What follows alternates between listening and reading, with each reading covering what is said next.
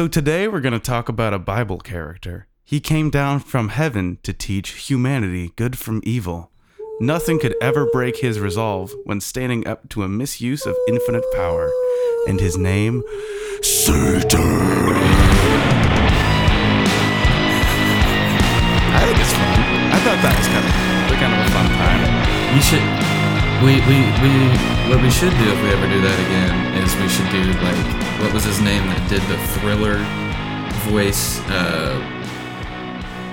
Vincent Price? Is that who did it? So, like, when he's, like, doing the, and it's scary out there with the blah, blah, blah, blah, blah, and then he does the, Oh, yeah. I like that. But did you notice I was trying to do the Conjuring 2 music when the nun shows up? When it's like, ooh. Yeah, I like that. But anyway, welcome everyone to Theo Bourbon, where we sip on the nectar of God whilst talking about God. And today I have the nectar of God in coffee. As do I. But also the nectar of God within the coffee is Woodford Reserve. So I'm drinking what's called a Kentucky coffee. Mm-hmm. I've done it before here when we had Jacob on, because that was the other time that we recorded at like 9 a.m. Yeah. Which it is 9 a.m. everyone right now where we are while we're recording this. But if you've never had a Kentucky coffee, it's basically an ounce or more. Let's get real. I put more than an ounce of bourbon. Fill up your coffee however much you want in there, and then just put a little bit of brown sugar in there.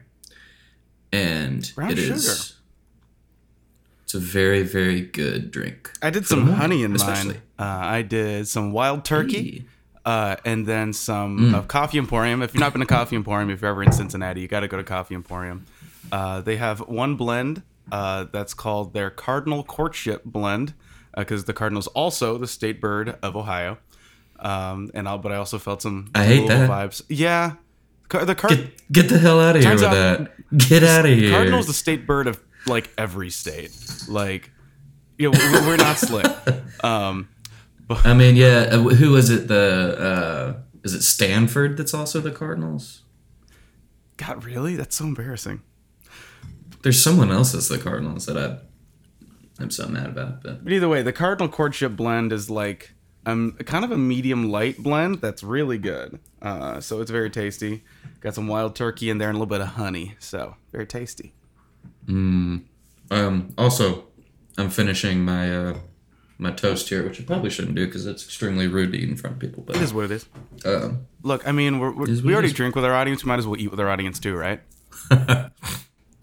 True. We should do a podcast where we're like out and about, see how many people look at us weird for. We should do it in a coffee shop because that's where everybody likes to talk about theology. It just makes sense. Be really uppity and pretentious and just. Or we could do a Theo Bourbon mukbang. You seen those mukbang videos where people just eat like mass quantities of food?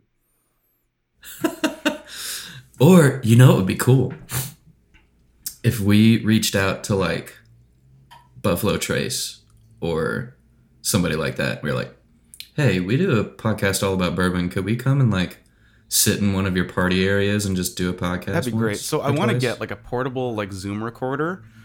So whenever we want to do things on the go, because I still want to go like camping with you and do like one out in nature. I think that'd be really beautiful. But we can basically just like set it up, and as long as it's a quiet enough area, we can just let it go and record right into it. Nice. I think that'd be sick. That'd be super dope. So I started lifting this week, like lifting heavy again. Okay. So I've needed mass quantities of protein, and I just wanted to share this with you and also the audience. But so I started lifting, so that means I need way more protein, right? And I'm trying to get all this protein, and I realized I thought I had all this ground beef in my freezer, but all I had was ground chorizo. So last night I cooked up half of a package, like half a pound of ground chorizo. I put cornstarch and water into it to try to make some kind of sauce and put it over pasta. So I am still trying to recover from what was the weirdest meal of my life. I wanted to share that with you, my chorizo. And speaking of things that are spicy, we kind of glanced fiery, over that one, didn't we, after that intro? But me and Tom were talking, and we thought it would be kind of interesting, fun, If you're still with us after the amount of episodes that we've done, you're probably not too weird about our kinks. But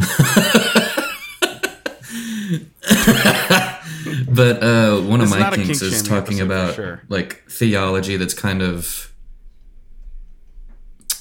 Derek's gonna go and kink shame the audience. Talking and I sent you a text last night that I was like, I'm really scared of this, but I love it. Talking about stuff that a lot of people don't really want to acknowledge, as far as like, I don't know, it gets rid of the faux pas of theology, because yep. I think we were kind of ingrained because of the nature of like Satan and demons and all that kind of stuff. It was like, if you talk about him, he's going to come get you. Like, you open up a door and there he is. And it's just like, kind of like, is that really how it works? Yep. So, anyway, Tom, you kind of wanted to spearhead this one because you've got a lot more of the history and kind of the. I'm super excited to hear what you have to say. Just from what you texted me, I was like, oh my god, I didn't know half of this. So, yeah, I learned a lot. In many ways, this is in many ways our part 2 to our hell episode. Like, we're gonna tie back to a lot of that. So I would recommend, if you haven't heard that, you watch this first and watch that one, or go back and listen. I guess listen to that one and then come back here. Yeah, fell in at the pit. One thing. It's a really good episode. It's really long too, so if you like a good long podcast, you're gonna enjoy that one. But this actually all started because so I got a new tattoo artist. Got a sick tattoo here, very fun. And she is a member of the Satanic Temple and has been for years. And I was kind of asking her about that, and it was funny because I realized it's like your concept of the symbol of who like Lucifer is to you is in many ways the same way how I would describe what Jesus is to me. So it kind of fell down this path of like, we have way fewer differences than one would think, because basically her whole thing is, it's like, I hate oppression. I hate, and basically listed all the same things that I would attribute in many ways to a liberation theology reading of scripture. And it's like, okay, I need to look deeper into this. So our first topic here, first part of it, and we're going to talk about the history of Christianity's, in particular, concept of Satan. Obviously, in different, especially like Abrahamic faiths, like Islam. Fun fact about Islam, that's where the concept of Satan being like a fiery demon came from, because that's not in the Bible ever at any point, except for like allusions to Gehenna. But no, the whole in Islam, all jinn, all angels and demons are made of fire, and humans are made of dirt. Humans are made of dust. So basically, Satan was basically like, I would never bow to a human, because apparently on like the first day, God told all the angels to bow to Adam, and everyone bowed except for Satan. But Satan's like, I don't want to do that. I made a fire. I'm totally better than this guy. So he didn't bow, and that's what makes him the evil one. They have a totally different concept. However, we kind of take the whole, hey, fire guy, fire's dope, cool, fire Satan. And we just kind of applied that to Christianity, which is pretty interesting. So, first off, the serpent in the garden is never told to be any kind of devil or Satan. He's just kind of a deceiver. So we kind of conflate the two of them, and there is a specific reason for that. So the word Satan in all of Judaism is referred to and put on any adversary of God. Ha-Satan. It's any adversary is considered. Halal is the word that they use to refer to some kind of adversary. So Satan as a person, as a fallen angel, is only existed in Christianity, and the first time that type of Satan starts existing in any kind of like zeitgeist is in the Gospels in the 40 days in the desert. Because when you look at the book of Job, when you have Satan and God hanging out, and when Satan's like, no, you can't make that guy fall. That was just seen as any kind of adversary making a bet with God. It wasn't seen as a specific guy. This isn't the devil. This concept of like a dualistic Satan is like God's number one enemy was never a thing in Judaism, because that didn't make any sense, because Christianity isn't supposed to be a dualistic religion. We just end up being one because of all this stuff. And in many ways, Judaism is way less dualistic of like a good God and an evil anti-God. Which is it's super interesting to kind of look at a lot of the more Eastern concepts of that, because when you kind of look at the kind of Eastern and Western, just I don't even know if it has to do with the hemispheres, but kind of Western is a lot more dualistic. It's a lot more binary. It's a lot more, whatever you want to call it. Whereas, you look back, especially into a lot of the Jewish scripture and a lot of like less Western minded stuff. Yeah. So like you can think of like kind of the way that a lot of Native American beliefs would be, and a lot of, stuff with Hinduism and stuff like that. You have less, this is good, this is bad, and you have more kind of like this embraced concept of like chaos and order are kind of intertwined with each other. And they're very, I don't know, it kind of goes along with the yin and yang thing. They kind of twist into each other, and they're a part of each other. Which I think is a lot of what you can read, particularly like one of the things that I wanted to bring up, and I don't have to talk about it in length or anything like that, but how before the Babylonian exile of the Jews, or of the Israelites, there's a very big distinction between those two things. I gotta start remembering that. Of the Israelites when they were in exile with Babylon, that was the first time that they had heard some type of theological concept of an anti-God. Like if you look particularly, I wanted to look up the kind of entered that culture. Right. So it's in Samuel. I meant to look it up before we did this. Samuel versus Chronicles. So Samuel, the two Samuels were written before 2 Samuel 24:1. It says that, again, the anger of the Lord was kindled against Israel, and God incited David to take a census. He was going to, number Israel. He was trying to see all the people who were there.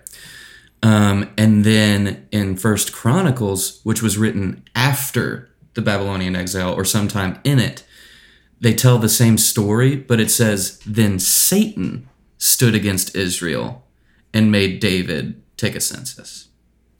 And so there is the same exact story told in two different generations, one before the exile and one after the exile. And there's a lot of different kind of things that you can take with that. But one of the things some scholars would talk about is that they were introduced to a type of theology that God needed an enemy, that God was... So before then, God would have been, bad thing happens, okay, God made it happen. But it was more of that kind of chaos and order being kind of within each other. But then you also look at a lot of the things like Israelites were really big on order being, like one of the things that they looked at was water. And so if you look at a lot of the stories and the narratives of the Old Testament, a lot of them have to do with like chaosed waters. So like like in Genesis, the void over the deep, and the deep was a sign of like water that's, you can't get in it, you can't get over it, you can't, whatever. And then you have the Red Sea and the story of Moses. it's water that you have to get through, and then you have a whole bunch of other things. And that's why the sea of glass in Revelation is a really big thing for them, or at least that's why John wrote it that way, so that they would know that it's a water that that's completely calm. And so chaos and order was a big thing. And so they finally found a way to say, oh, okay, so God is not, there is an enemy of God that is causing chaos. There's an enemy of God that is the one that is evil, that is all of these things that made the bad things happen. Yeah. And it's no longer God that made those things happen. Developing theology in real time. Watching people figure out like who do we believe our creator God to be. So we're gonna fast forward to medieval era. So in medieval, throughout this whole time, up into and including this point, I mean, we have biblical tales of possession and stuff, and it's interesting. The more that I've learned about possession, the more I've realized it's up until fairly recently, it was a very minor topic. It wasn't a thing people really worried about. And even in the medieval times, the reason why you see Satan depicted in such a silly manner is because they kind of thought he was a silly guy. It's like he was a very minor character. He was maybe someone who would tempt you to go do a bad thing. That's why it's always like, oh, Satan's going to tempt you, because they didn't really see him as a threat. They just saw him as more of a nuisance, because they believed more so than especially evangelicals now, that God had won. He was just kind of an annoying little dick, you know? He was not that big a deal. Satan, the demonic forces and stuff are not the things that cause the main evil in the world. It's humanity who just happen to listen to him. He was more of what a lot of other cultures would call the jokester. You know, he was more Loki-like. He was more, I can't remember what specifically they call it in Native American culture. What is it called? But it's basically just like a trickster. He's just kind of like, I'm gonna go kick this guy's leg out from under him. Exactly. It was like, or the way that they talk about like a fairy or an elf or something. You know, it's like he was seen as really not that big a deal. Which is why they put the horns and the pitchfork and the tail with the arrow on it. But that was all just because, like, oh yeah, he's just kind of annoying, but he's nothing to worry about. So in post-medieval times, and when the Renaissance hit, that's when the kind of counter-Renaissance, and you get the Inquisition and all this stuff. You get people who have a new level of fervor to their belief that just didn't really previously exist in Christianity. So that's when people started worrying about possession, and that's when the concept of an exorcism kind of started to come out, when they're like, hey, why don't we see possession seem to happen in the Gospels? Why don't we have people getting demons cast out? And before you know it, you had people who were like, oh my God, I have a demon. I have to go get someone to cast it out. And around this time was also, you also saw the Key of Solomon. You had angelology and demonology in ways that were not meant to be mystical. Because you had a lot of angelology and demonology in a very mystic kind of way that were like, hey, we're going to talk about angels and demons, but it's really more about how is the universe ordered. And then in the Renaissance era, it was more like, what is the literal hierarchy of angels and demons, for the sake of knowing the hierarchy of angels and demons. So you had a different type of belief in angels and demons coming out around this time. And of course, Satan being the biggest bad boy demon. There you go. Yeah. They really fashioned like a really hardcore all right, so I got one more topic mythology. On our history thing here. So have you heard of the theology professor Elaine Pagels? Does that name ring a bell to you? It doesn't. Well, Elaine Pagels actually gets a lot of hate, especially from more conservative Christian schools and stuff. Of course. But she discusses how he, as a personal figure, came to exist. Here we go. When the Catholic Church was making personal enemies in the period from before to directly after the Reformation. The Reformation kind of created the devil as we would know him in modern Christianity today. Satan was their scapegoat for all the types of people they didn't like. those being heretics of the church. I'm serious. Heretics of the church, Jewish people, and pagans. So they kind of were able to put. Here we go. You're gonna see where we're going with this. They put all of the things they didn't like. They put all of the perceived sin in the world onto this one guy. And they called him Satan. That was the devil. And he became the incarnate. I'm surprised they didn't call him thing. a Democrat. Yeah. He became the incarnate thing that they hated the most. Like he was, this is the guy they hated. This is all the people they hate, all kind of represented by this one dude. They made up it's like on Twitter, they made up a dude to hate, and they hated him a whole lot. That's so like, I mean, you watch the Da Vinci Code once and it convinces you that, you don't know anything. That's all it takes. Just kidding. It is fiction. I do not believe that the Da Vinci Code. There was a whole thing at my out there. Christian elementary school about banning the Da Vinci Code. The thing is, it was in an elementary school. None of us read Dan Brown, But remember, this whole thing was right around the movie came out. So there was like a satanic panic around the Da Vinci Code. It was hilarious. Yeah, I remember vividly that I'm pretty sure my mom read it, and it was sitting beside her chair at home. But then I remember some type of conversation happening where like someone was talking about my wife's sleeping for work, where they were talking about it, and it's like, it's trying to convince you that Jesus was married and it's the worst thing in the world and blah blah blah. But Jesus is not allowed to fuck. Everyone knows that. This is so important to my Christology. He's not allowed. It's so important. But they talk a lot about in there how kind of around that time you had the something Magnificarum. What was it? The Witch's Hammer.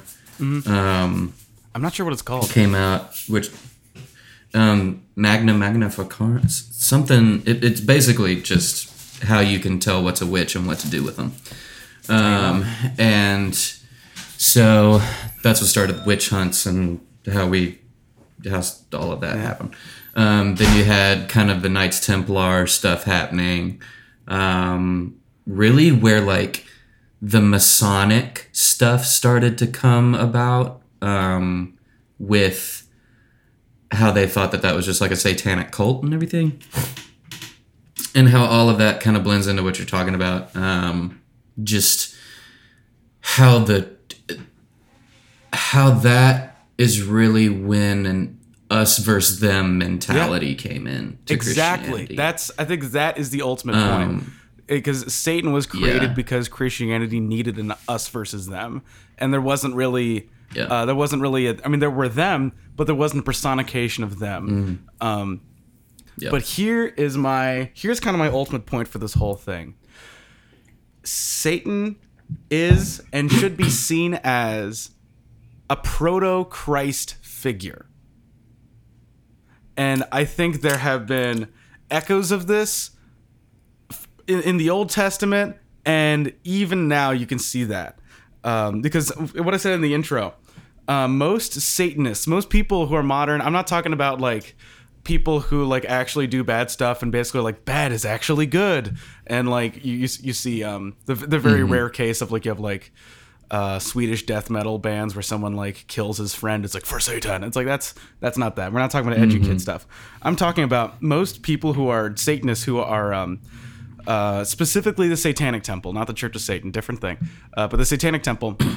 Most of them would say that they like Satan because he is willing to stand up to infinite power from which he has no guaranteed victory over if it means he's doing the right thing. That it's sticking to your morals at all costs, even when you have guaranteed loss. That's literally martyrdom in Christianity. What greater man is no one than this to lay down his life for his friend? It's like it's literally the same concept, because they're basically like Satan stood up to the bully when none of the rest of us did. None of the rest of us could, and that's the ultimate thing. It's like that Satan stands up to bullies. So you see a lot of satanic temple groups will like go and help escort women into abortion clinics when you have like protesters outside, because that's kind of their whole thing is like, we're going to stand up to the bullies, we're going to do the right thing, we're going to let you live as you want to live, and we're not going to let anyone stop you from living the way you want to. And it's funny because I see a lot, I'm like, this is honorable as hell, my guys. So for one thing, you had a lot of concept of these figures, and there's an interesting guy, I wrote down his name here. This guy named Dr. Thomas Swan. He's a psychologist who knows a lot about Jung, a lot about archetypes, and his theory is that in Jewish culture, the like Lucifer was seen as an almost proto-messianic figure, because they did not conflate Lucifer of like the Book of Daniel and stuff with any kind of Satan. Because they talk about some angel who fell from the stars, and he said, what if that was kind of seen as intentionally a Christ metaphor? So what if the reading by some like satanic groups isn't a twisting of scripture at all, and is simply just a different reading of that concept? Yeah, because Lucifer was not specifically called out to be evil. That's my point there. Right. That's something that Christians put on him later on in as like the theology of the devil, theology of demons was fleshed out fairly recently around the time of the Reformation. Yeah, and I think it's so interesting. Like both Lucifer and Jesus are called the morning star. Yeah. And then kind of that, and I'm pretty sure Lucifer just means bringer of the day. Isn't that what it kind of? I think it's very interesting because it's almost a Promethean myth. Yeah, and the way that, because a lot of kind of the mythology behind it is that Lucifer was actually kind of like the worship leader of heaven. Oh, that's brand new. We came up with that 5 minutes ago. Like that. Yeah. That's like the Vineyard Church movement specifically. Yeah, that's. Literally, it's so funny. Just on that real quick thing, we had a day where we talked about Satan at the Vineyard Church that I worked at. And there was a PhD, like a biblical Bible theology PhD student who's thoroughly part of the Vineyard Church movement, who, as soon as the pastor started talking about, like, he was a worship leader of heaven, they say he had like pipes and timbrels within his body as he moved. And this guy's like, I think he's making this up on the spot right now. Like, I think it's like, I think someone else just said this. And he was like, yeah, but the Bible says that, didn't check it and just preached it. And he's like, I mean, it's a beautiful image, but I don't know if it's like real, but okay, I guess so. It was so funny. I remember watching his face during the sermon. But no, that's a brand new thing. The whole concept that Satan was the worship leader of heaven. All it said was that like Satan was a really hot angel.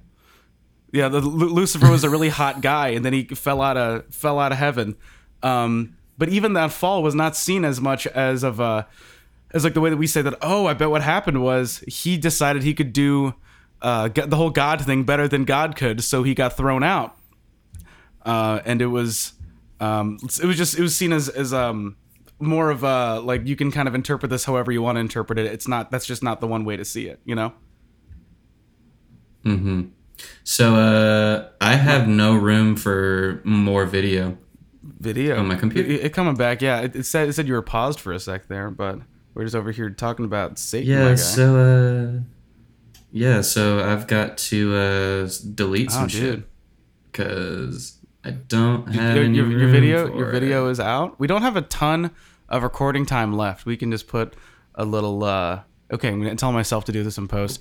Okay, Tom, just put like a still picture of Derek up there. Find the weirdest one you possibly can. Thank you, Tom. Thank you, future Tom. That sounds great. Good.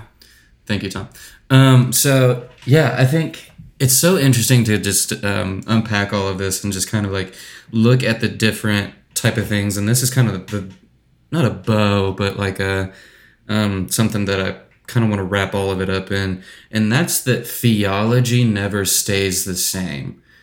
And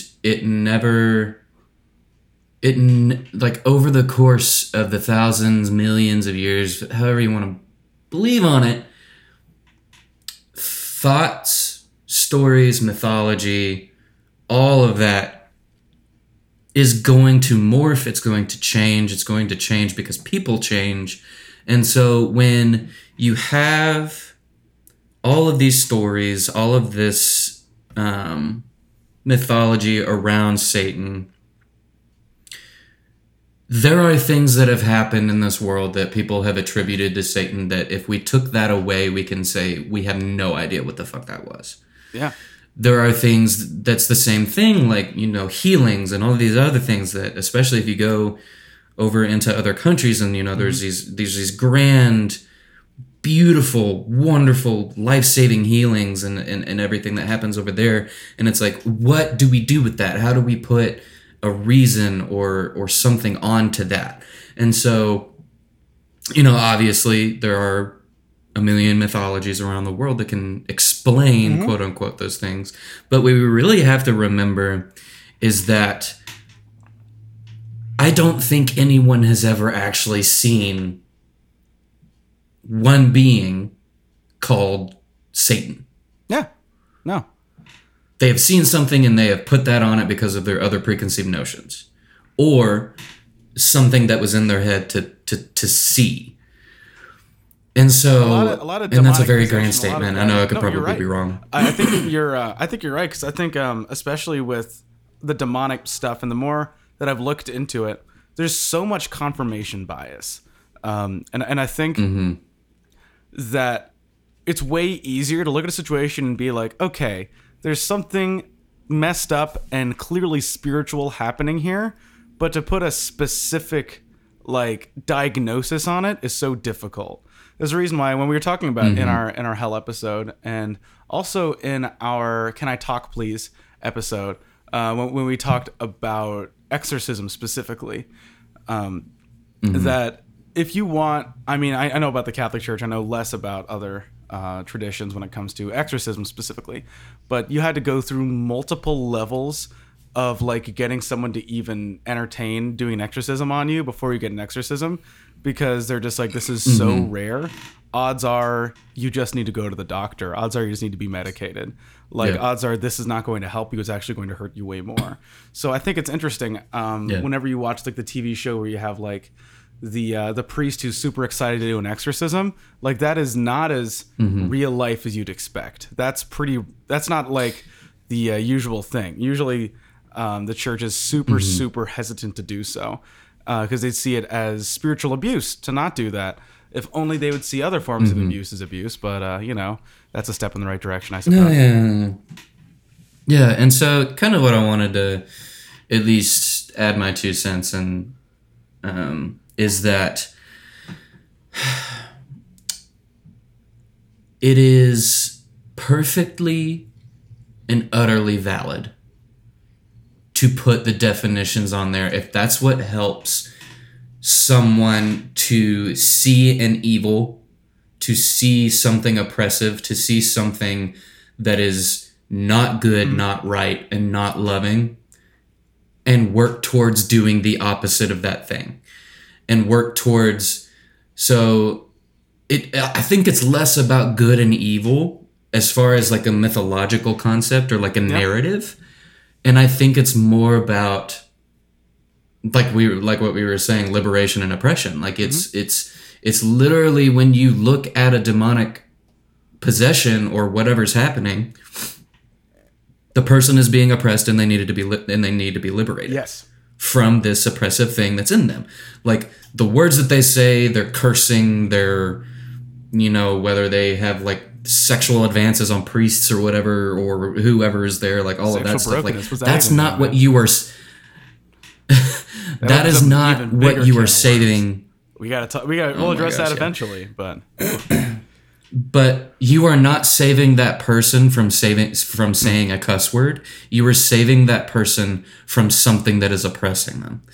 And so I think that is kind of where all of this can kind of hit ahead, is what I want to tell you, dear listener. Like, if you firmly have had experiences, I have had personal experiences with demonic undertones.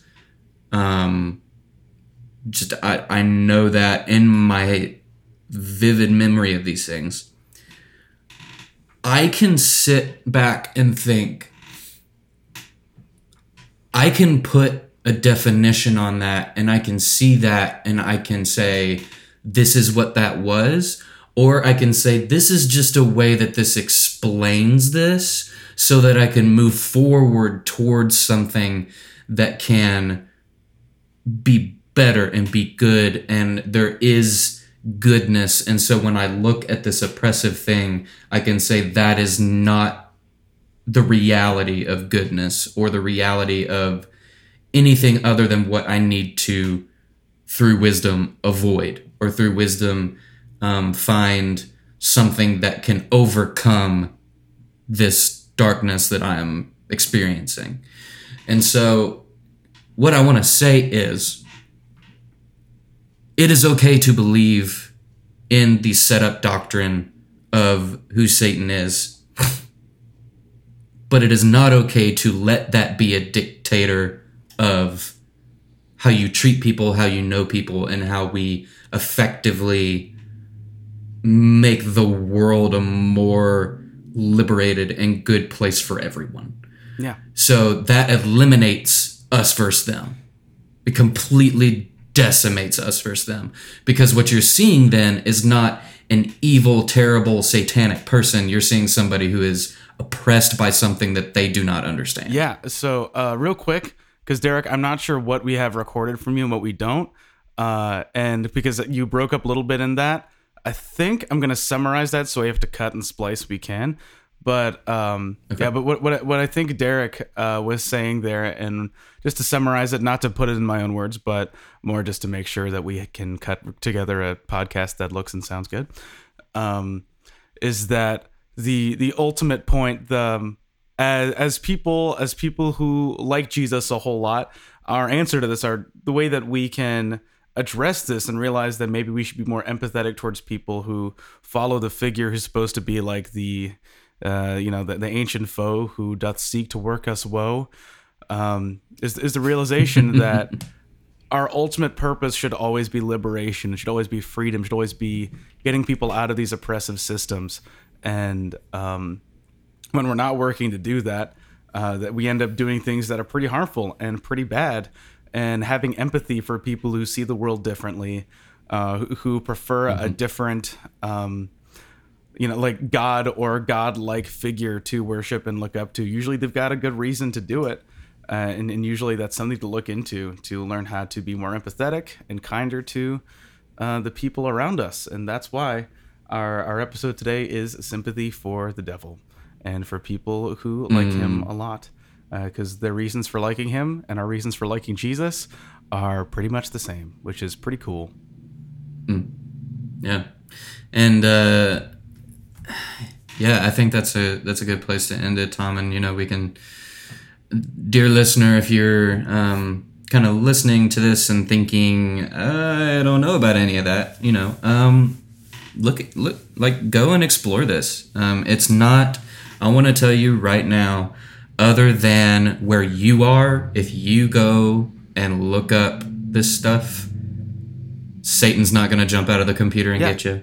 He's not going to jump out of your phone and get you. All of that has to do with your receptivity to said things. So, yeah, be smart out there, be good out there. And I think all of this just has to do with wisdom. And we can talk about, we've talked about wisdom before, but just be wise to the things that you don't understand, and be wise to the things that if you do understand, help people, be good to people, and love people. That's it. Honestly, I think that ties up things really great. Should we roll the metal? I say roll the metal, and don't listen to metal unless you want Satan to get you.